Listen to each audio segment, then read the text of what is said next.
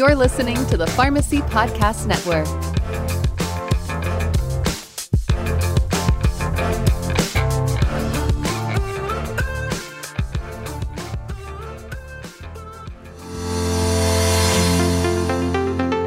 You are listening to Beyond the SIG, a prescription for transformative pharmacy care.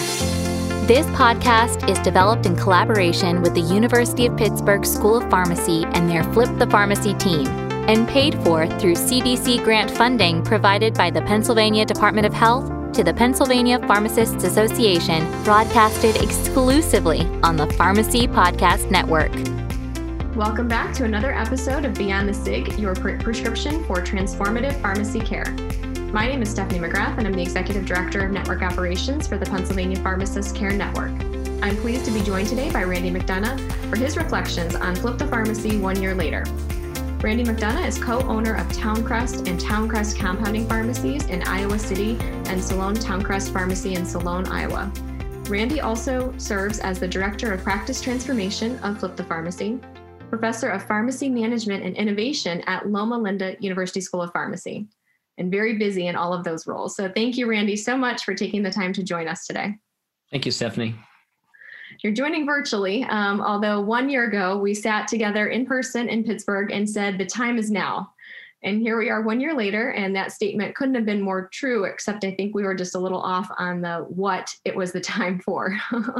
I think our pharmacies have experienced, just really incredible challenges over the past year, as all Americans have. But I think, we agree that Flip the Pharmacy has uniquely positioned them to be successful through some of these challenges. How has the infrastructure created by Flip the Pharmacy helped to support participating pharmacies in the COVID-19 pandemic? Stephanie, as I reflect on, since we started Flip the Pharmacy and then reflect on the podcast from last year, I mentioned to you before this started that was my last visit to a place when they shut down everything. And so, we've all been pretty much stuck to where we're at during this whole pandemic year. I think the other thing I reflected on is when we first decided on the Flip the Pharmacy initiative, it really was to create a capacity for pharmacies to provide patient care initiatives, enhance services, and have new payer models. And that was the flip, right? Unbeknownst to us, with the COVID-19 pandemic, it actually provided them with the opportunity to start providing new services that were absolutely needed during the pandemic. It provided an infrastructure and support group for the pharmacies going through some very difficult challenges. In fact, I would say that our best practices podcasts and webinars were probably some of the most visited webinars that we've had and well attended and continued on. And I would say that our website was actually visited quite a few times, and I'm sure from people outside of, Flip the Pharmacy and CPSN. So it had a tremendous impact on really arming our pharmacists to be ready, to be fluid, to be able to react in an appropriate way to what was happening with the pandemic, to still provide care for their patients and still provide the enhanced services that we really wanted them to do during Flip the Pharmacy. So I'm very happy that we did the initiative when we did, and our pharmacies were ready when the pandemic hit. Absolutely. I think we've seen that as well locally here in Pennsylvania, and having some of those lines of communication already in place, I think, really helped to help people be successful through this, knowing that information changes daily, hourly, sometimes, having that infrastructure for sure. And so we know that, again, this Flip the Pharmacy program helped to prepare pharmacies to be successful in implementing new services, some of them being COVID-19 related services.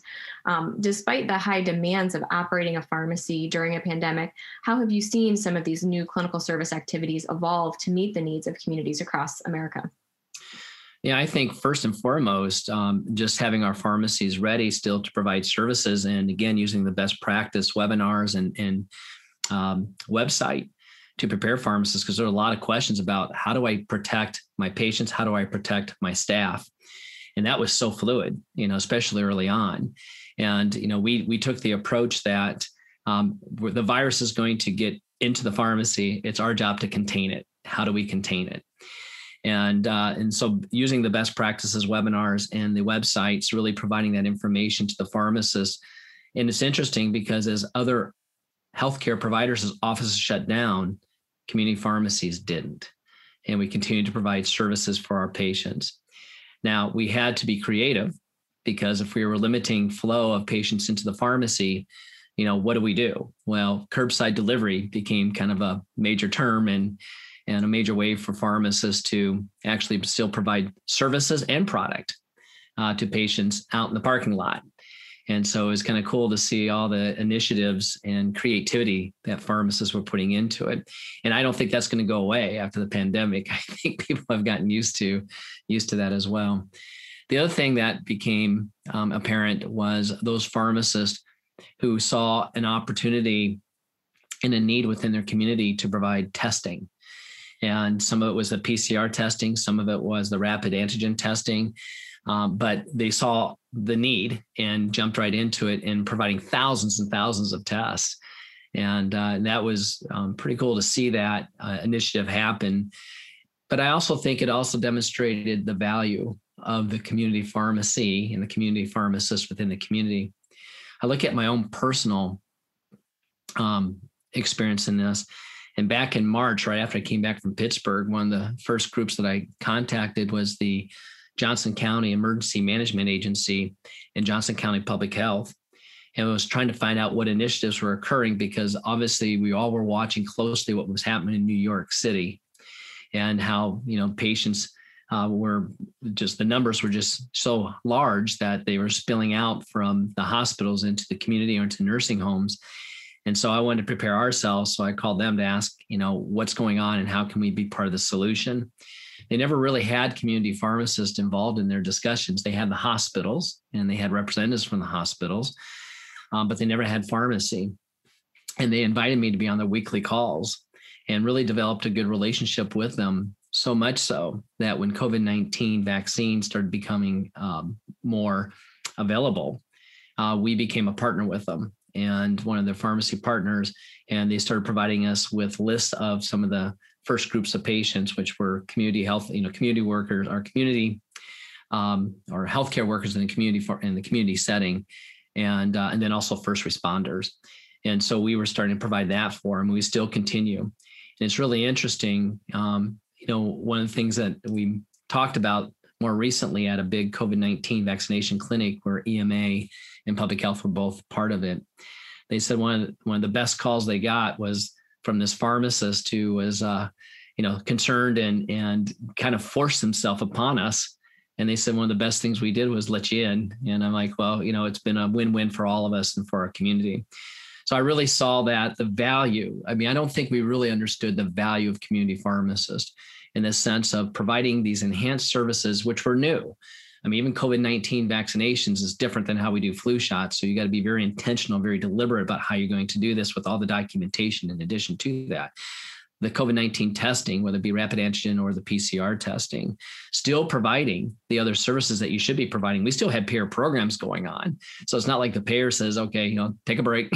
We're going to let you give you a pass on this. We still had to continue to provide that level of service to our patients and be that conduit of information as far as what's happening with the patient's medications with other healthcare providers who otherwise have limited their access to these patients. So when you put that into entirety, it really demonstrated how community pharmacists stepped up and demonstrated to the country just how valuable they are to the community and to our healthcare system. Yeah, absolutely. I think we've countless examples of that across the country for sure, and filling in some of the gaps in the healthcare system that were closed because of COVID and social distancing. So you mentioned some of the practice innovations that were made, the curbside pickup, which I agree, I don't think it's going away either. But the capacity to still maintain the services that the pharmacies are providing, despite having safety considerations.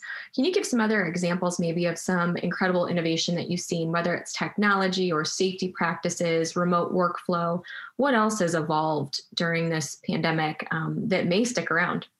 Yeah, I think all of the above. I think the remote workflow, I think telehealth, telepharmacy, we had pharmacies that are still participating in and started doing that during the pandemic, looking at how we can still provide the care of patients where we may not be able to have the face-to-face interaction. So even telephonic interventions, we were still providing our medication therapy management for our patients, but it couldn't be where they came in. It had to be more telephonically. But also just being very cognizant of, if you're bringing a patient in, how do we do it in a safe way? And so in doing temperature checks and making sure people are appropriately distanced from each other. So it's kind of cool to see people having X's on their floors and chairs strategically placed so where people could sit.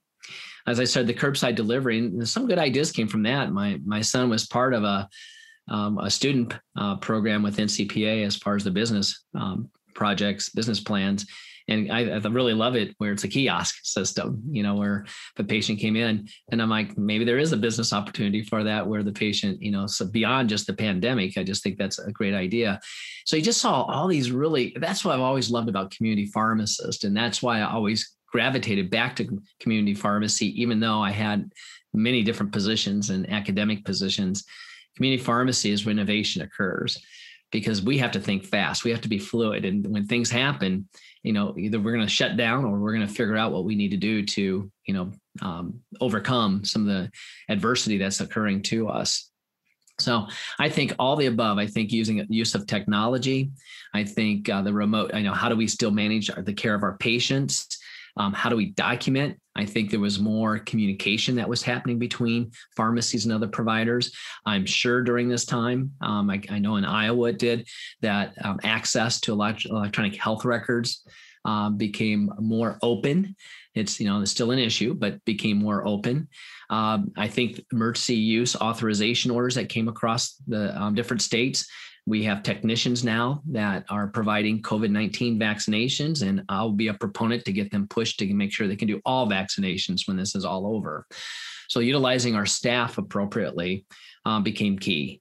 So I just think, we look at a year like this, and initially you look at it and saying, boy, that could have been the lowest point of pharmacy, community pharmacy in particular. And I've seen this time and time again in my career.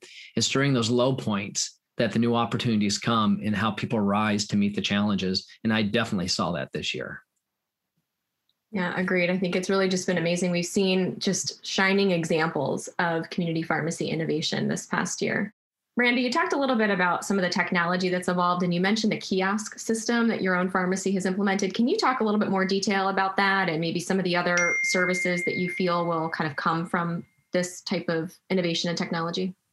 Yeah, and I would say the kiosk system was more, that's still to me more of the idea where I actually have kiosk out in the parking lot, and we're still kind of playing around with that idea. But what really came to me was actually, as I'm trying to figure out my groceries, things like that. And I had these different, businesses that had these apps, and they made it so that it was so easy that you do your order and then you put down a time you're going to come in. And then you there and then meet you at your parking spot that you're at. And so I went to my business partner and asked, why can't we be doing that and just make it easier? And so he was able to learn all the ins and outs of Acuity. And so what's cool now is, much like with medication synchronization, where that really makes you more proactive and control the flow of patients into the pharmacy for product distribution. The Acuity system allowed us to really say, okay, when do we have openings to provide care to patients? When do we have the staffing? And then open up those areas. And we got patients not just signing up for COVID-19 vaccines. They're signing up for Shingrix. They're signing up for point of care testing. Now that we're doing the rapid antigen testing, they signed up for the PCR testing that way. Everything, CPAPs, our durable medical equipment, diabetic shoes, everybody is signing up for that. And it's not us calling the patients to get them there. They're signing up for it. So it's just made it that much easier on us to say, wow, we've got an opportunity to do that. So I see that expanding of, letting people know the services you can provide. They go right into your system. They figure out, okay, this is the appointment I want to come into. They tell you what it is that they want, and then you're ready because you see that within your system. Then on the back end, the documentation, you still have to do that. And whether it be in the e-care plan or through a state registry or through the federal pharmacy program on the JOT form, we knew that could be a slow process if you're just doing one patient at a time every single time, especially when you're doing these massive clinics where you're doing over 1,000 patients at a time. I've heard pharmacies taking 5 or 6 hours just on the back end to put that information into a job form.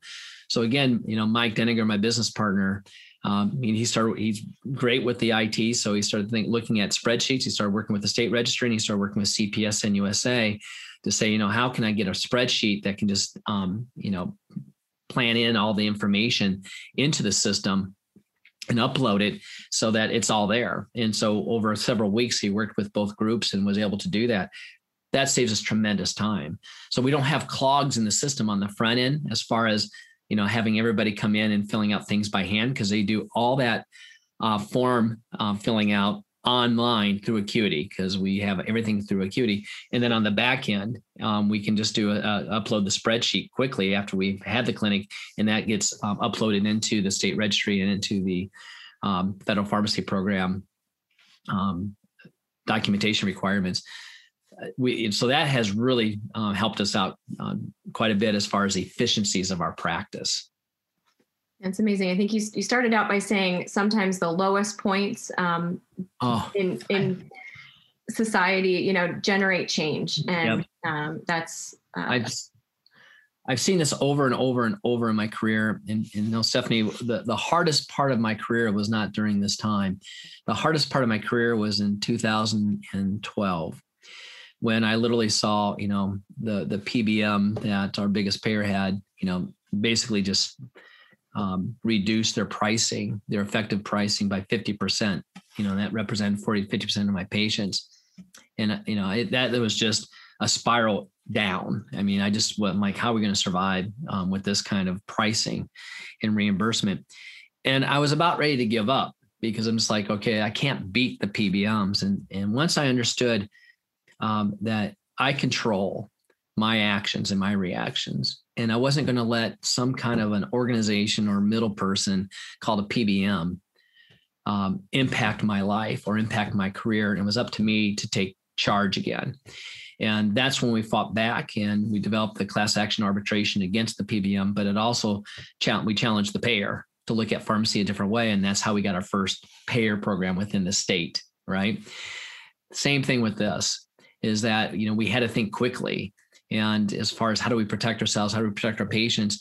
And that's when the innovation starts to occur, is that you got to figure it out. But then you also listen to other people. And that was the beauty of Flip the Pharmacy and CPSN is, we were problem solving together. And you'd hear something and someone would modify it, make it even better. And we'd be sharing it with each other. And I saw more innovation in this 1 year than I've probably seen in my whole career as a pharmacist, which has been many decades now. And that was pretty impressive, just to see the creativity, the innovation that pharmacists were bringing out, which again, what I will say, which makes me always come back to community pharmacy, even though I get pulled away sometimes with these other things that I'm involved in. I always come back, because that's my happy spot, because that's where I'm meeting the patient face to face and creating ideas and solutions and transformations to make it better for the patient, for the community, and for the healthcare system. That's amazing. I appreciate what you highlighted, and we've seen continually how pharmacists are just incredible problem solvers throughout this. And one piece I think of innovation, maybe in using technology, we've seen is that in these online screening questionnaires and forms, pharmacies are now collecting a boatload of information on their patients, and sometimes not in many cases, more cases probably than not. It's not their patients. It's other patients that did not have a pre-existing relationship with the pharmacy. And so now they're reaching this whole other pool of individuals in their communities. And they've utilized this screening form to collect information from people and ask, would you like to hear more about our pharmacy services? And in so many cases, they've said yes. And they've used it as a way to market their DPP program, their DSME program, their testing, other services as well. And you're nodding along. So I think you probably have seen this too. Oh, I had a patient that met me, before we were even open. They wanted to get a COVID-19 vaccination, but they weren't part of the phased rollout yet. And so I went out and talked to her and because she tried to get there early, thinking if I get there early, I'll get access to the vaccine, and talked to her. And she says, I wanted to just transfer everything over. And so I talked to her. I said, well, give me a call later in the afternoon. And she actually came back, and I met her outside again, and we transferred everything over because she just appreciates, she goes, what I appreciate about what you provide is that we're not just a number. We're not just anybody, you try to get to know the individuals. Yesterday, as I was leaving the pharmacy, and I had a meeting, so I was kind of rushing. I had a woman who said, sir. And I went over and talked to her, and she goes, I just want to tell you, she goes, I used to come here, and because of a variety of different reasons, we went to a different pharmacy, and so she was going to one of the big chains. And she goes, I want to come back because I see all the things that you guys have been doing as it relates to COVID-19 and helping our community. Plus, I see you on commercials, and I see the things that you guys are doing that are just unique. And she goes, it made me realize it's time for me to transfer back. I'm sure people across the country can have similar stories, and those are just two stories. But we did not see a loss of patients during this time. We saw an increase in the number of patients that we're managing, not just the one time, doing a COVID-19 vaccine, because they're new to us, but people who are coming back to us or coming to us as new patients because they saw the value of our practice. So that was very unique that we never would have seen if we didn't have COVID-19. It's additional evidence that the people are recognizing the value of the services that you're providing, and additional evidence of the fact that this, those innovations, that was worth it. And we know that Flip the Pharmacy persisted despite the challenges and many pivots. So what data can you share from the first year and a half of this initiative that serves as evidence that, yes, in fact, Flip the Pharmacy marched on? Well, the evidence is by, I'll just say, just by the sharing of the best practices. I mean, we were having people from all over across the country sharing their ideas. And so that's one thing that was just apparent, that things were happening, that people were figuring things out to still provide the care. But for us, from a Flip the Pharmacy perspective, we always have focused on e-care plans because it's still about how do we manage the care of patients and how do you document it. And although we've kind of lessened the restrictions as far as how many do you have to get in, we made it clear that you still got to do it. It's like I said, when I got payer programs, I still got to do the care. So I still got to document that care. And I think what's interesting, Stephanie, is I look at the data. Every single month since the initiation of Flip the Pharmacy, with the first month of actually having data for e-care plans, which is October 2019, every single month, except for I can see a couple of dips, we actually increased. So, for example, October 2019, there were 16,375 e-care plans that were submitted. December, now think about this, December of 2020. Now think about all the things that were going on. Now, granted, we had more pharmacies going as well too, but we had 91,369 e-care plans submitted in December of 2020. Our most recent number, February of 2021, is over almost 104,000 e-care plans submitted. So even in these times of adversity, even in these times where time constraints obviously are just tremendous on our pharmacists, they understand the value of the documentation and the care of patients and their proof that they cared for this patient by their documentation in within their e-care plan platforms that they're using. So I'm very encouraged. I wouldn't have guessed that. I would have said that we probably would see a huge dip, but I can tell you with the infrastructure that we've created, with the practice transformation teams, the leads, the coaches, and the sites themselves, everybody committed during this time, and no one let their foot off the gas and kept pushing. And I can't speak highly enough for just all the practitioners out there who stepped up and continued to provide the services to their patients. It really is just incredible when you take a look at the data and know that this includes blood pressure readings and other clinical outcome measures as well that are still occurring somehow in the pharmacy, and being able to report on those is really really awesome, despite the past year. And you spoke a little bit to this, Randy. I'm hoping you can elaborate a little bit more, but how has the COVID-19 pandemic created new opportunities for community pharmacists to provide sustainable clinical services?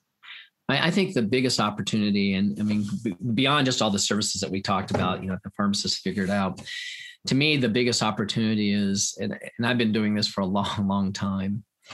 And, I was before the pandemic, I would say that there were payers who were starting to wake up and realize the value of community pharmacists, but it was still spotty across the country. I think with COVID-19, people started waking up, and it's not just payers, but other stakeholders I mentioned, public health departments, EMAs, emergency management agencies, other stakeholders, nursing home facilitators, administrators and staff. I think everybody started realizing, wait a minute, we've got this community pharmacy that is engaged, not just at the level of patients, but engaged at the level of the community. And why haven't we utilized them more? Why haven't we engaged them more? I think moving forward, I don't think we will ever see community pharmacists be looked at in a way of a second thought. I think moving forward, I see that pharmacists are truly part of the healthcare team, part of the infrastructure of the community. And I do believe that we've demonstrated our value to the point where people have got to look, CMS and other major payers have got to say, you know what, if the pharmacists are going to be doing these services, they got to get paid. So I think it helped us as far as provider status.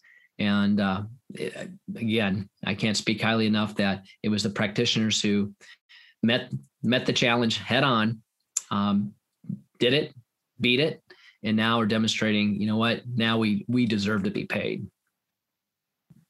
Yeah, for sure. I think that being able to sustain the clinical services, so not just demonstrating the fact that, time and time again, community pharmacists are accessible in communities across America, but they have to be able to sustain these services as well. For sure. I know through, my leadership role as CPSN, have seen a growing, tremendous, exponential almost number of payer programs launched this year. I can speak to that personally in Pennsylvania and the challenges of launching that amidst the pandemic, but know that Pennsylvania is not alone, and many other states have also just exponentially launched a larger number of payer programs. And so I think, there's additional evidence to show that the value of community pharmacists is being recognized, and they're given the opportunity to generate revenue for these clinical services. Yeah, I definitely think that. And we also have, we had our 2 payer programs that were already going on in Iowa, and 2 more are being added. But I see now that people are starting to say, well, how do we utilize the community pharmacist in a better way? Because they do have access. I used to always say that it was access to patients that is our first and foremost value to the community. And I think this demonstrated it. We know how to get access to our patients, whether they're coming to the pharmacy or we're going to meet them. And there aren't too many other providers that can say that.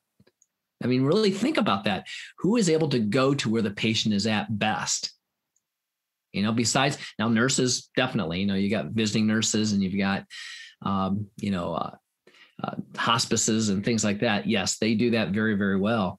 But by gosh, community pharmacists do it very well too. And so I see this as just a great opportunity for pharmacists to continue to evolve within the healthcare system and in the payer markets. Yeah, for sure. And I think so many community pharmacists are community business owners. And so they know the other business owners in the community are so well embedded into these individual communities across the country and understand how to navigate, find the area agencies on aging and the libraries and the school districts and, employers, all of these potential partners for sure. For sure. And Stephanie, I want to add to that too. As we got involved with the Johnson County Public Health, EMA, and social services, they also got us in contact with these advocacy groups, for patients who are otherwise vulnerable, at risk, including senior patients. And we got a group of about 7 or 8 of them that we're working with. And it's amazing to me. I mean, we got, lots of different COVID-19 clinics coming up in addition to what we've already done. And they're actually the ones who are helping to develop the numbers of people to come in, the site for us to go to. We create the processes to do it, but it's that partnership that we have within the community. And I tell you, I just don't see it going away, because I think COVID-19 was the introduction to it, but there's people that I don't think even realize Towncrest Pharmacy existed. Now they know all about Towncrest Pharmacy, and they want us to be involved with their initiatives. That's a pretty cool thing to see. Yeah, absolutely. And I would say that you're not alone in that. And I think getting that recognition, at a state, sometimes even a national level, we've seen pharmacies across the country, independent community pharmacies across the country gain, really prominent national recognition. So despite the competing priorities of, providing vaccination for, during a pandemic and keeping everybody safe, why is now in March 2021 the time?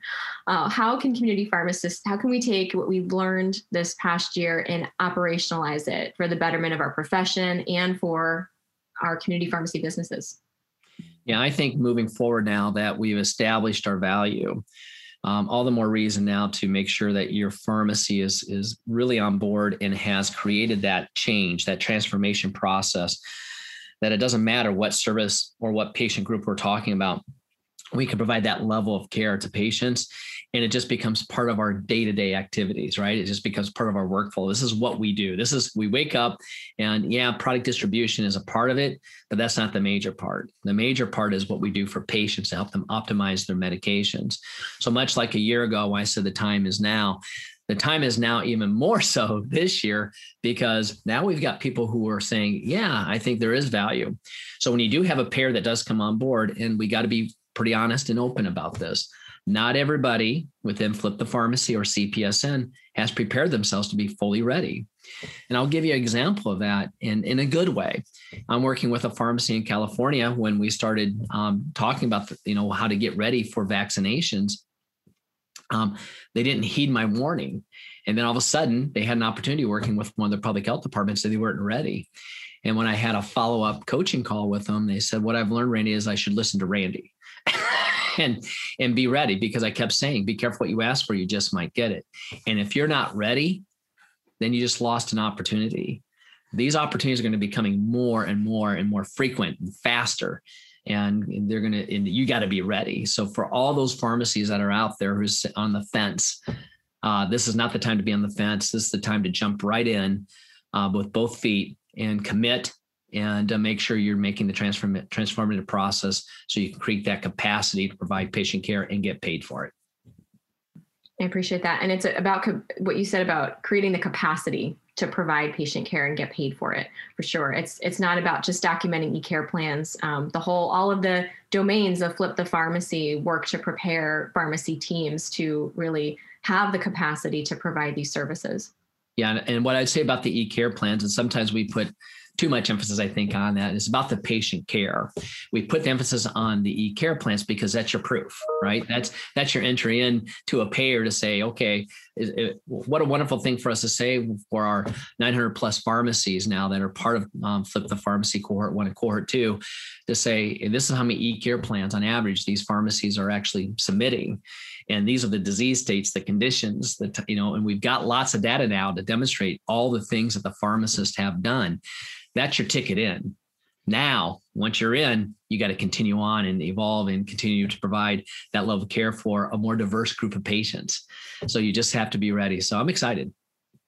Yeah, I think this is a really exciting time for sure. And so we've certainly learned a lot over the past year, and I'd be remiss not to credit the strong leaders in the Flip the Pharmacy initiative, especially Cody Clifton, who will deserve quite a vacation, once things calm down. And so, we've made a lot of progress as a profession, monumental progress as a profession over the last year, and huge strides with Flip the Pharmacy for sure. But we're not done, right? So what do you feel the next year holds for Flip the Pharmacy, and how can other pharmacy teams get involved? So we have listeners that aren't currently participating in Flip the Pharmacy. How can they get involved as well?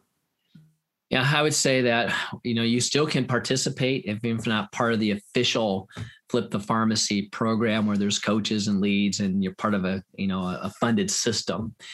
This material is available to you, through the Community Pharmacy Foundation. They did that purposely because they wanted pharmacies to access this who may not be part of the formalized system. And I would encourage you to, be part of our changes, part of our transformations, looking at the change packages. And those change packages are just those little bite-sized changes that you do within your practice month after month after month. And one of the things that I've been known, I'm known for Randyisms, right? Some of the sayings that I give to people. And one that always stuck out that I have more residents and students come back to me is saying, Randy, one of the things you always say is don't become complacent. You always got to challenge the system because the system's going to push back and you can become very complacent in that situation. And so these residents have actually put that on their computer screen or on their, somewhere close to where their workstation is at, to keep thinking about not to be complacent. This is not the time to become complacent. This is the time to really step up your efforts. There are opportunities for you. Look at your CPSN networks because they're starting to see more payer opportunities. Look to joining CPSN if you're not part of CPSN. This is no longer, I'm waiting for the money to come before I join. As I just told you, you have to be ready before the money does come. And if you're not, you can't participate because you just don't have the infrastructure to participate. So this is the time for all community pharmacists out there to really look at what can I do to start changing my practice to be prepared for the near future of when people will say, okay, we want you to take care of this patient for me or this patient group, we'll pay you for it, go to it. And so this is the opportunity for you to do it. Thank you, Randy. I appreciate that. And we'll add that to my collection of Randy-isms as well. And if we learned one thing over the last, half an hour, it was always listen to Randy. So hopefully we can. I like that. Huh. Gives me good job security. We can all take that as a takeaway. But sincerely, Randy, thank you for taking time out of your day, out of coaching other pharmacies, out of leading this national effort, and likely out of giving COVID vaccine, yourself today, to share your reflections on this past year and a glimpse of what's to come. Listeners can visit flipthepharmacy.com for updates on this groundbreaking initiative. Thank you, Stephanie. And to our listeners, thank you for tuning in to another episode of Beyond the SIG. Thanks for listening to Beyond the SIG, a prescription for transformative pharmacy care. Be sure to check back with the Pharmacy Podcast Network soon for the next episode. To learn more about transforming the role of the pharmacist, visit papharmacists.com/podcast. That's papharmacists.com/podcast.